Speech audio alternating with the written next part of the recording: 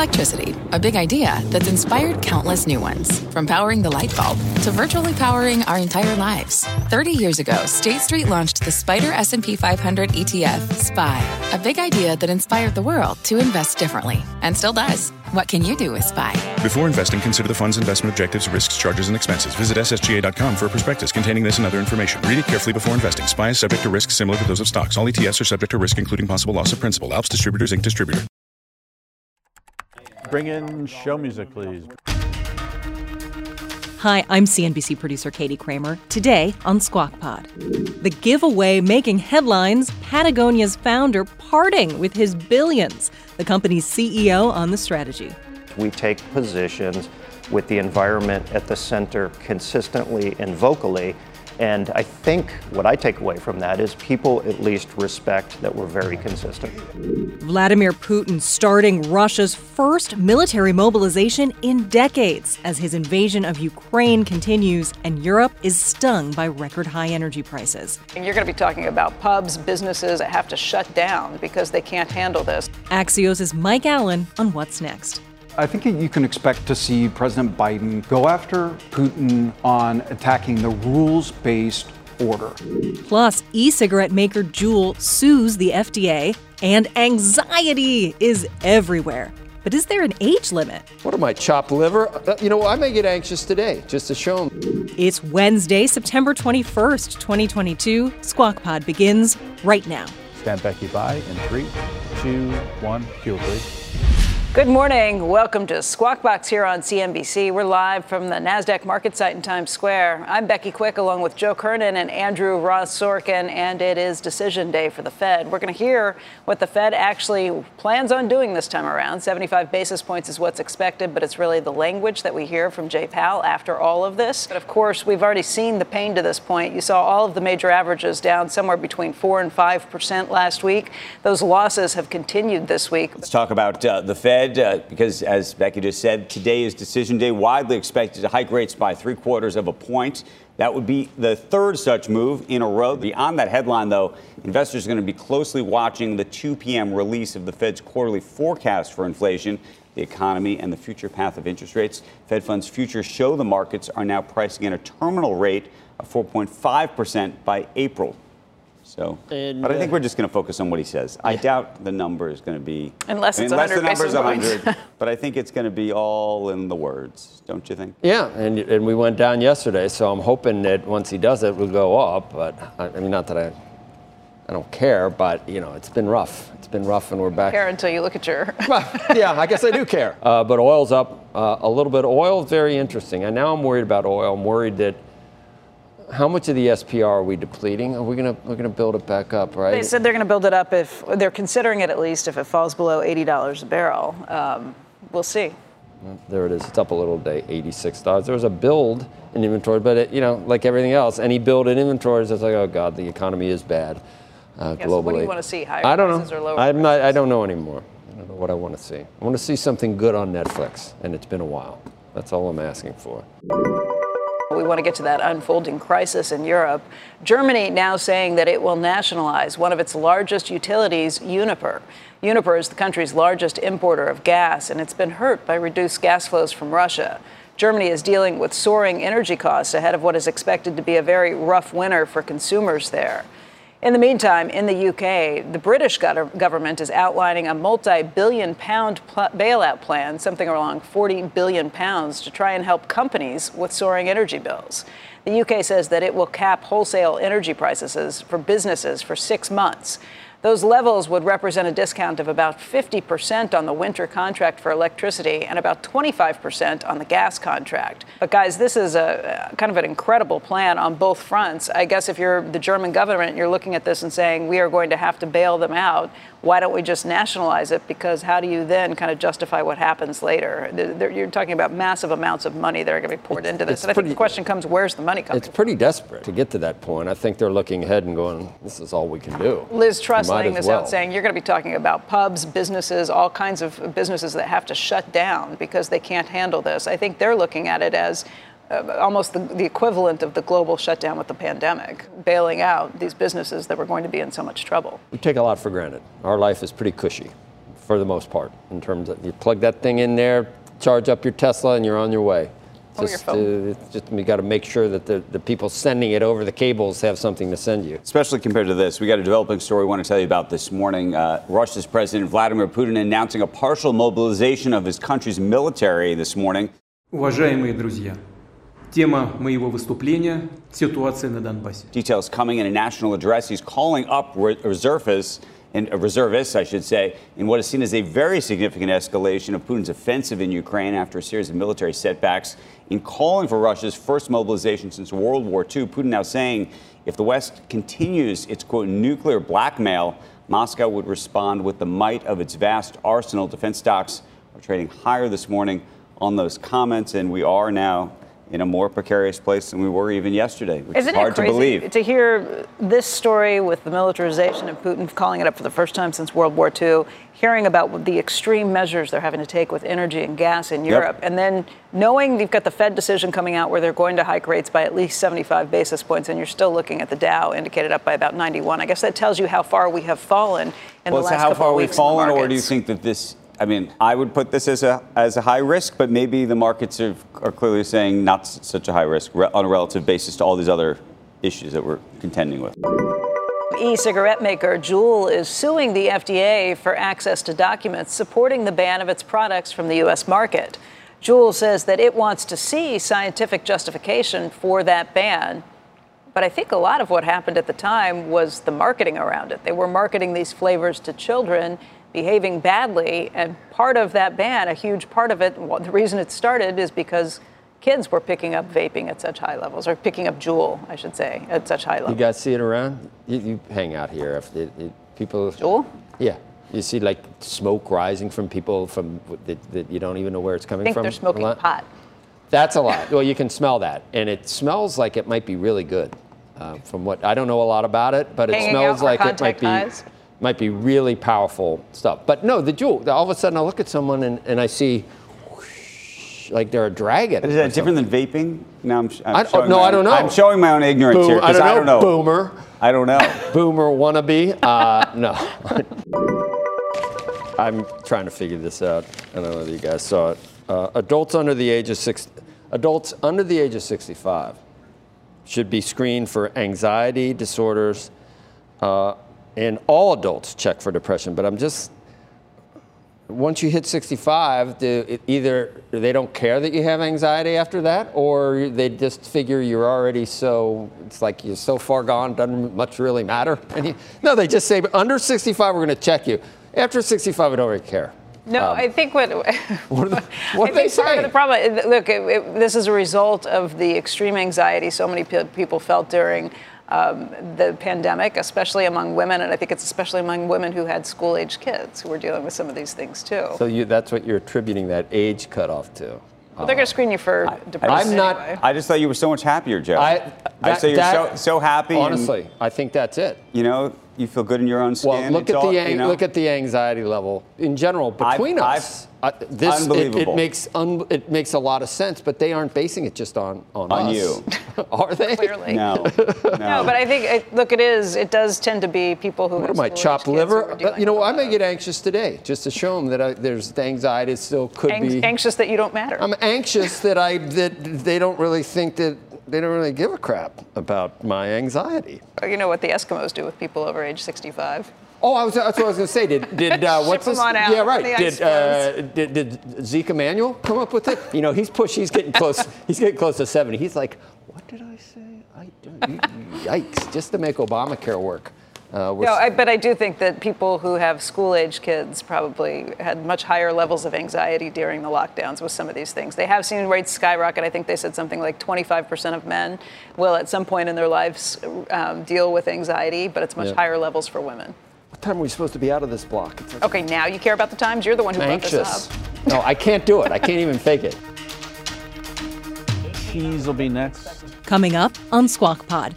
Patagonia's pledge, the founding family redirecting their own retail billions to purpose. The company's current CEO, Ryan Geller, joins us. We're actually one of the few companies that have lobbied consistently and publicly for higher taxes, particularly in support of climate legislation. Ready for a new and exciting career challenge? At DHL Supply Chain, you're part of a team committed to creating innovative solutions for some of the biggest brands in the world. We're recognized as a best place to work, where people are valued, supported, and respected. DHL Supply Chain is hiring for a wide range of salaried operational and functional roles. Previous experience in logistics is welcome, but not required. All opportunities, no boundaries. DHL Supply Chain. Apply today at joindhl.com. What's on the horizon for financial markets? At PGIM, it's a question that over 1,400 investment professionals relentlessly research in pursuit of your long-term goals. Specialized across asset classes, but united in collaboration, our teams provide global and local expertise. Our investments shape tomorrow, today. Pursue your tomorrow with PGIM, a leading global asset manager.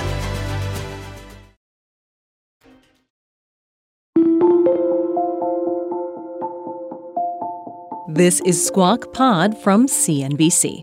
Patagonia, not the place, but the clothing brand, has been in the news this past week. You might have heard about it. The founder of Patagonia is now giving away his entire company. The billionaire owner of Patagonia giving away the famous outdoor clothing company. 83-year-old Yvon Chouinard, a climber, surfer, and lifelong environmentalist who just gave away his estimated $3 billion business.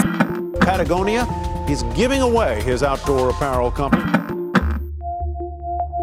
The apparel maker, you know, the favorite vest of Wall Street bankers. You see it a lot on college campuses and for adventuring folks. It started half a century ago, and now Patagonia is worth about $3 billion. The founding family is transferring the privately held stock to a trust and group of nonprofit organizations, which will use all profits not reinvested into the business to protect the planet. In a letter about his decision, founder Yvon Chouinard wrote, "While we're doing our best to address the environmental crisis, it's not enough. We needed to find a way to put more money into fighting the crisis while keeping the company's values intact." He explained why taking the company public wasn't a viable option for Patagonia, saying that even public companies with good intentions are under too much pressure to create short-term gain at the expense of long-term vitality and responsibility. The rest of Chouinard's family is aligned, letting go of billions of dollars. The kids believe that every billionaire is a policy failure. He said that. This story has built on a conversation we have been having here on Squawk Box for a while. How much does a company's mission matter to its bottom line and to its shareholders? And is that metric really the most important one we measure? Strive Asset Management's Vivek Ramaswamy, who has publicly urged companies to move back toward, quote, politically neutral behaviors, was on our TV broadcast just this week. And the clear message to corporate America is actually pretty simple. Focus on delivering excellent products and services to your customers over all other agendas and maximize shareholder value that way, rather than pushing these other social and political agendas. Joe Kernan, Becky Quick, and Andrew Ross Sorkin invited the current Patagonia CEO, Ryan Gellert, to explain the next steps for his company. It's nice to see you this morning. This is a story that's really almost taken over the country by storm in terms of this idea that here's a family that says we don't want to be billionaires. That was never our intent, and we're going to put this thing into a trust. Tell us the story behind the story. Did you and to the point that we were talking about even during the commercial break, the idea that the whole country seems to be, to some degree, mesmerized by this. I mean, just in terms of the number of headlines about it. Yeah, I mean, as we were talking about on the break, I'm as shocked as anybody that that's the case. I think the thing I've taken away from that is people need some good news right now. And I think when I've read comments online and on social media, and people, some of whom don't seem to have a close relationship with Patagonia, say, I just got emotional reading this morning, is pretty shocking. But how did this happen? A couple of years ago, we had conversations, a very small group, and Yvon and his family made it very clear that after thinking for decades, what are we going to do with this company we built? We need to find a solution for that. How do you think this actually changes the company itself? You've run it as a private company. Yvon's clearly said he wants to keep it as a private company, doesn't believe it should be a publicly traded company, thinks that almost perverts the process of managing a business like this.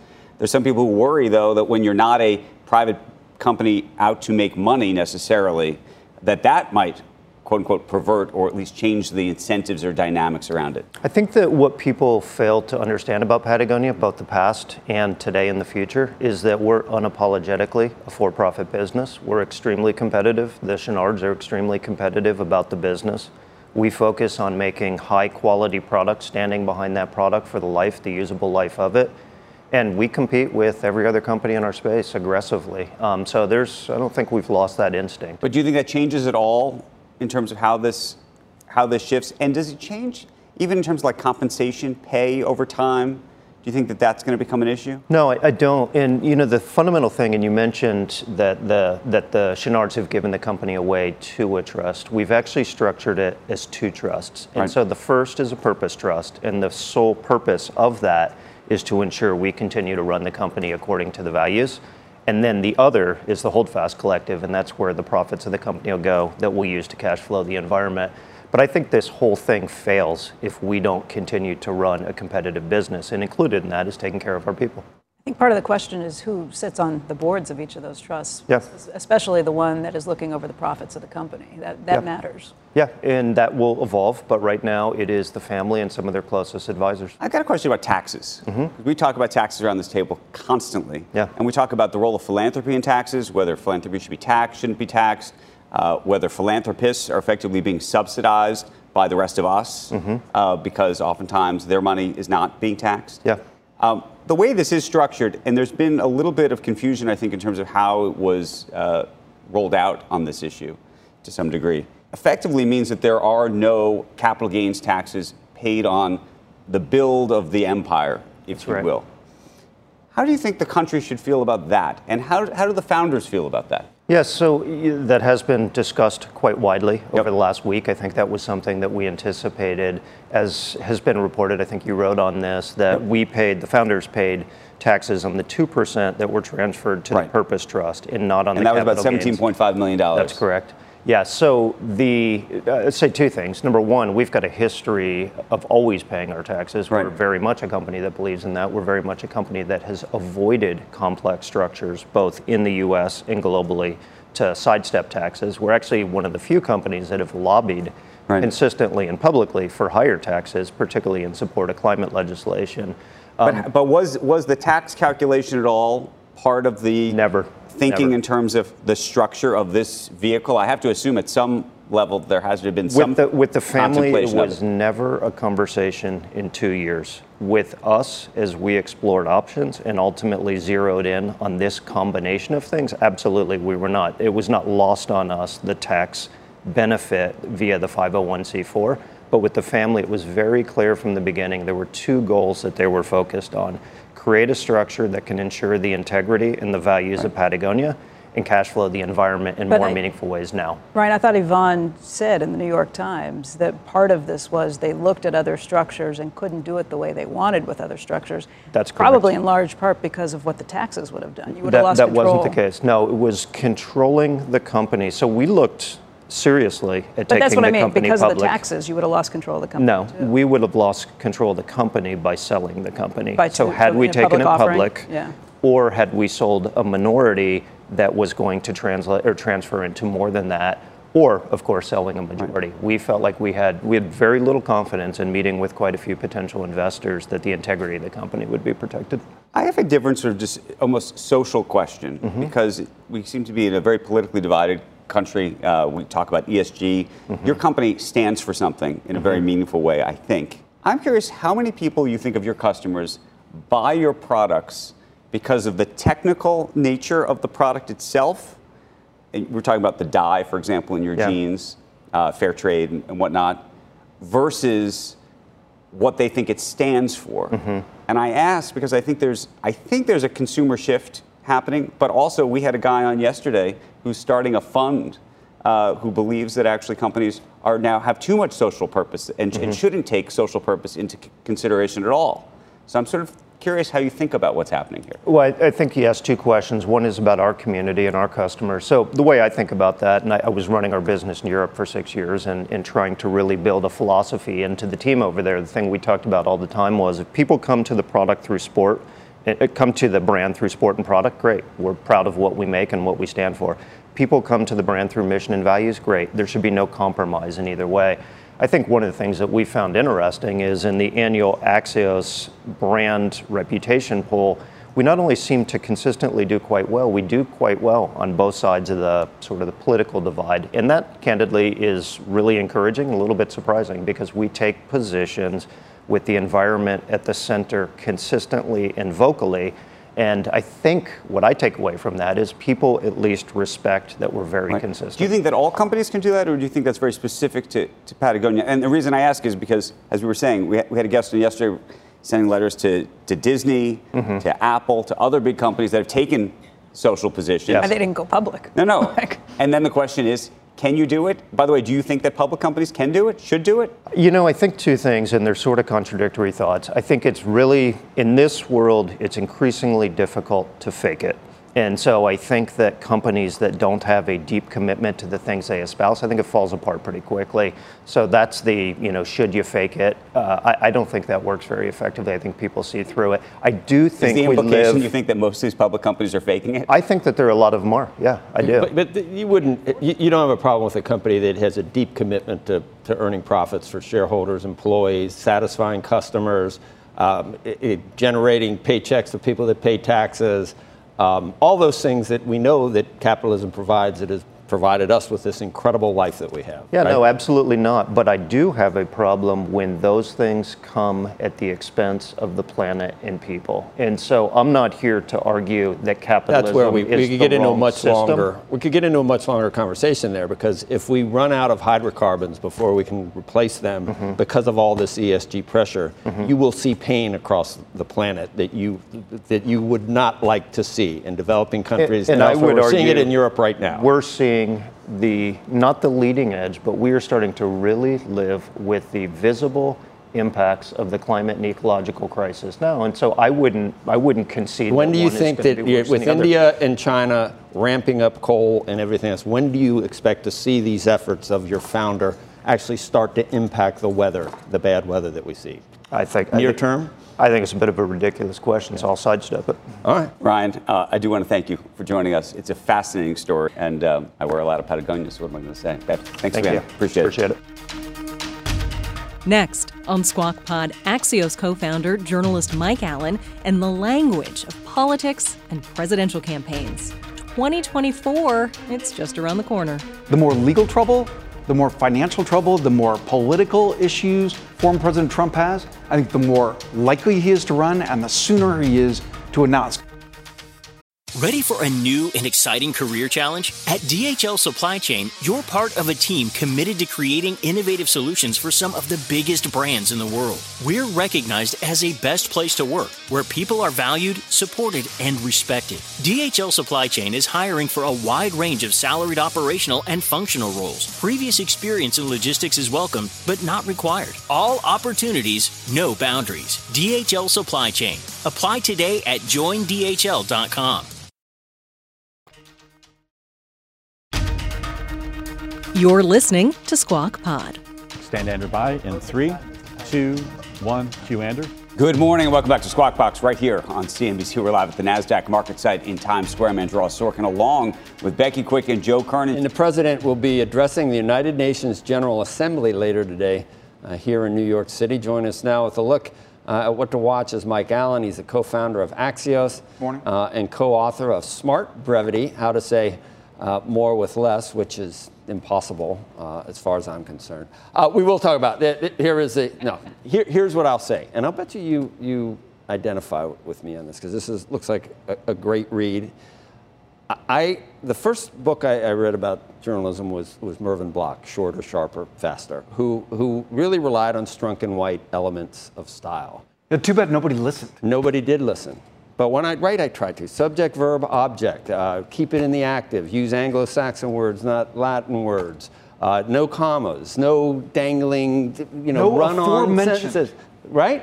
These are all and if someone's at home doing the dishes or something, they can understand what you're saying on TV. So I understand, at least for broadcasting, but you think across all media, it should be short. Absolutely. And if you're... How was my question? It was like 4 minutes long.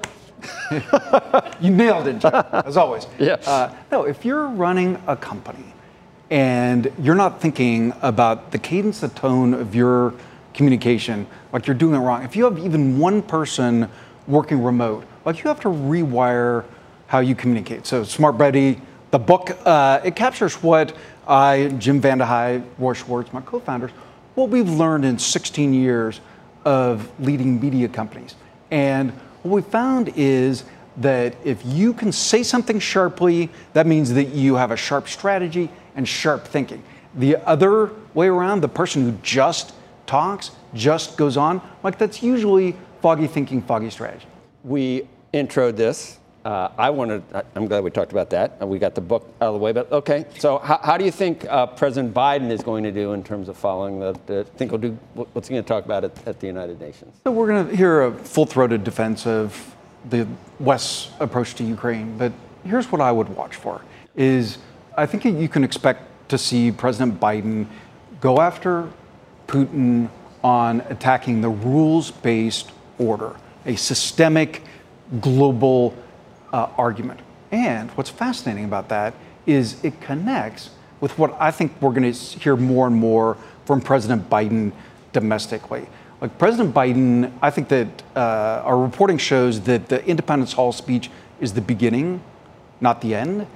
But as I stand here tonight, equality and democracy are under assault. Too much of what's happening in our country today is not normal. Donald Trump and the MAGA Republicans represent an extremism that threatens the very foundations of our republic. And I think that you can expect to hear him talk a lot about what they internally, their euphemism is illiberal forces. So that's election deniers, that's insurrectionists. I think you're going to hear the president calling that out more and more. My reporting shows that he's very aware of the sort of dark tone of the Trump speech in Youngstown, Ohio, and I think we're going to hear more about that. We are going to end crazy Nancy Pelosi's political career once and for all. Under Biden, Pelosi, Schumer, and the ultra-left Democrat Congress, our country is being ripped apart, and the American dream is being torn to shreds. Sad, sad, sad what's happening. They're competing for darkness, are they not? Well, you can argue the rematch has begun, right? Because they both clearly are engaging the other, and more for years, right? President Biden rarely said Trump's name. Like, I think he's going to become increasingly clear about what he sees. Is that because he wants to run against Trump again? Is he choosing him as his his opponent, or? It's always a mistake, right? Like that never seems to work out. But I don't think he has any choice. I think they recognize the gravity of the fact that at the moment, if President Trump wins, President Trump is going to be the Republican nominee. And if you look at his most recent rallies, that's clearer. What do you think the chances are that he really runs? And what do you think the chances are that something happens legally or otherwise? I mean, I know everybody's on Twitter about whatever you think Letitia James is going to be saying today, and others. I think they're right to be a Twitter about that, and it's very possible that announcement is even bigger than Decision Day that we've been talking about around this table. But the twist on that is, it's been true for a long time. The more legal trouble, the more financial trouble, the more political issues former President Trump has, I think the more likely he is to run and the sooner he is to announce. Because, of course, he sees it as protection. He sees it as a way to say, oh, it's all political. Do you think that the president prefers to talk about this rather than maybe some of the Fed's meeting today? Have you listed I'm going to list them a little bit later, but have you looked around? Do you want me to mention a couple of things that are happening economically? Well, in keeping with the anxiety theme of the first hour. I mean, it's really pretty staggering. I mean, inflation, 40-year highs, 2 straight quarters of negative GDP growth. We might get a third. Mortgage rates have doubled. Stock market is in a brutal bear market. No rise in household income in 2 years. It's actually been down. Very calmly. Yeah. But think about what would you point to that? Wow, I'm doing a bang-up job domestically. Well, they're going to, of course, most recently point to heading off the rail strike. But what I would say about that list and what I'm going to be watching for this afternoon, like a fascinating phenomenon in polling, and you see it across polls, are people think the country's headed off a cliff, but you ask them how they are, people just say, no, I'm doing okay. Or people think their personal situation is good. Like, I think that headlines like your team is expecting from this afternoon, like that could help change that. And like if I'm in the White House, if I'm Democrats, seeing the red wave, which had turned into the red ripple, but it's headed back toward a red wave. Like, I really worry about the psychology of that announcement. Even people who don't understand it, don't really internalize it, they're like, oh, that's not good. That could lead to trouble for me and my family down the road. Yeah, and Biden was pretty defensive about that. President Biden was pretty defensive about that when he was interviewed by 60 Minutes this week. Just that pushback that, wait a second, it's not that bad. It's slowing down. It's not going up as quickly. Well, first of all, let's put this in perspective. Inflation rate month to month was just an inch.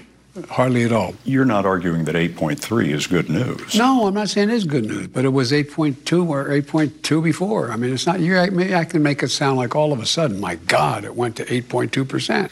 It's the highest inflation rate, Mr. President, in 40 years. I got that. But guess what we are? We're in a position where for the last several months, it hasn't spiked. It is just barely, it's been basically even.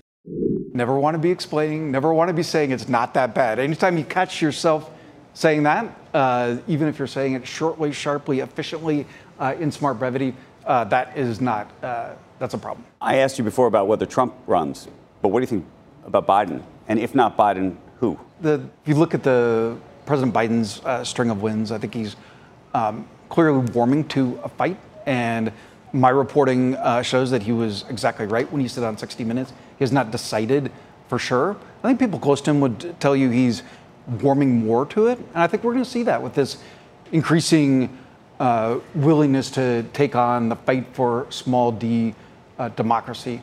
If it's not him, I would look outside Washington. Governor Granholm of Michigan, I would look at if Senator Warnock in Georgia wins, and the Atlanta Journal-Constitution poll just this week had him tied with Republican Herschel Walker, which was a surprise because Herschel Walker is an awesome football player. He's turned out not to be as awesome of a candidate. But if Senator Warnock would win, he'd be one to watch. Yeah, I'm surprised he's tied. I'm not surprised that, right? He said it's got something to do with economic issues as well. I mean, there's some baggage there. He said he doesn't want to debate Senator Warnock because he says, I'm not smart enough to debate a really smart guy. I'm just a former, I mean, he cops to that. Maybe he's lowering expectations to some extent. So what happens with the House? The House goes, but not to the extent that people thought. And which way is the Senate? 70% they keep it, or we don't know? No, that's a change. So one at a time, the House, there was a time that we saw a red tsunami coming, right? 40 seats. Now it's more like 25 seats, but that still is a remarkable change since they only need 5 to flip. And we're already seeing House Republicans are going to move on that. They're going to use that. We were just chatting out here about the fact that something that is new is House Republicans have already told Biden cabinet departments, keep your documents, investigations, hearings are coming. And then on the Senate side, that's when there's been a real change. And Axios had some great reporting about this weekend from Josh Kraushaar, that where Democrats have been much more optimistic about keeping the Senate. Like, things have been moving Republicans' ways, fundraising, polls, the conversation, and even now you have Mitch McConnell more optimistic. What are the numbers? I thought it was still 70 though. On I don't know, some predicted or Nate Silver or something. I saw 70 that they keep it. Is it 50? Or something. Is that that's your source of truth? I've seen 70. You want me to find it? You've seen the numbers? No, of course. I'm just telling you that that's moving. And that's why you have reporters and not just models. Predicted Senate. But real quick. So you're saying they might take the Senate, the Republicans? Yeah. I want to hear you say that. I'm not trying to dissuade you from saying that. No, the reporting shows that Republicans have a much better chance of taking the Senate than they did shortly. And you just heard Mitch McConnell say this behind the scenes to the U.S. Chamber of Commerce this week. Hans Nichols got inside that and found that Leader McConnell, who'd been talking down the chances. Mike, 62-39 today. Predict it. Mike, real quick, because down from 70. So down from 70. You could say that Republicans are. Yeah. You actually surprised. Somehow, I am surprised. Somehow, the phrase or name DeSantis has not come up at this table during this conversation. What do you think of both the flights to Massachusetts, but also what you think the implication is if he really is running? Well, there's been a real move in his polling away from him, which I think is going to be people are really. Do you think there's a losing strategy? Really going to be. We don't know.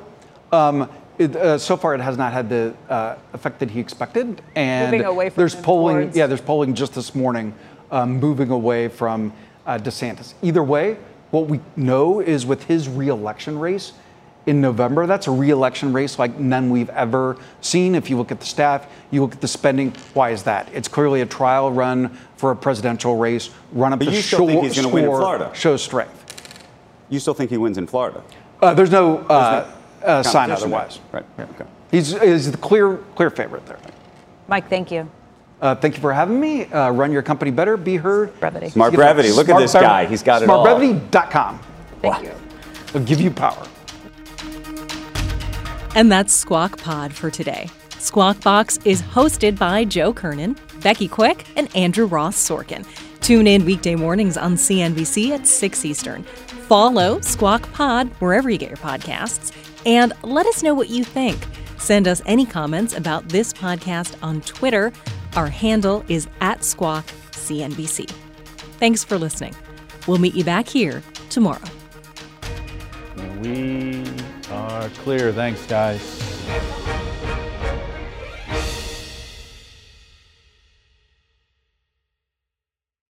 With threats to our nation waiting around every corner, adaptability is more important than ever. When conditions change without notice, quick strategic thinking is crucial. And with obstacles consistently impending, determination is essential in overcoming them. It's this willingness, decisiveness, and resilience that sets Marines apart. With our fighting spirit, we don't just fight battles, we win them. Marines are the constant our nation counts on to fight the unknown. And through adaptable problem solving, we do just that. Learn more at Marines.com.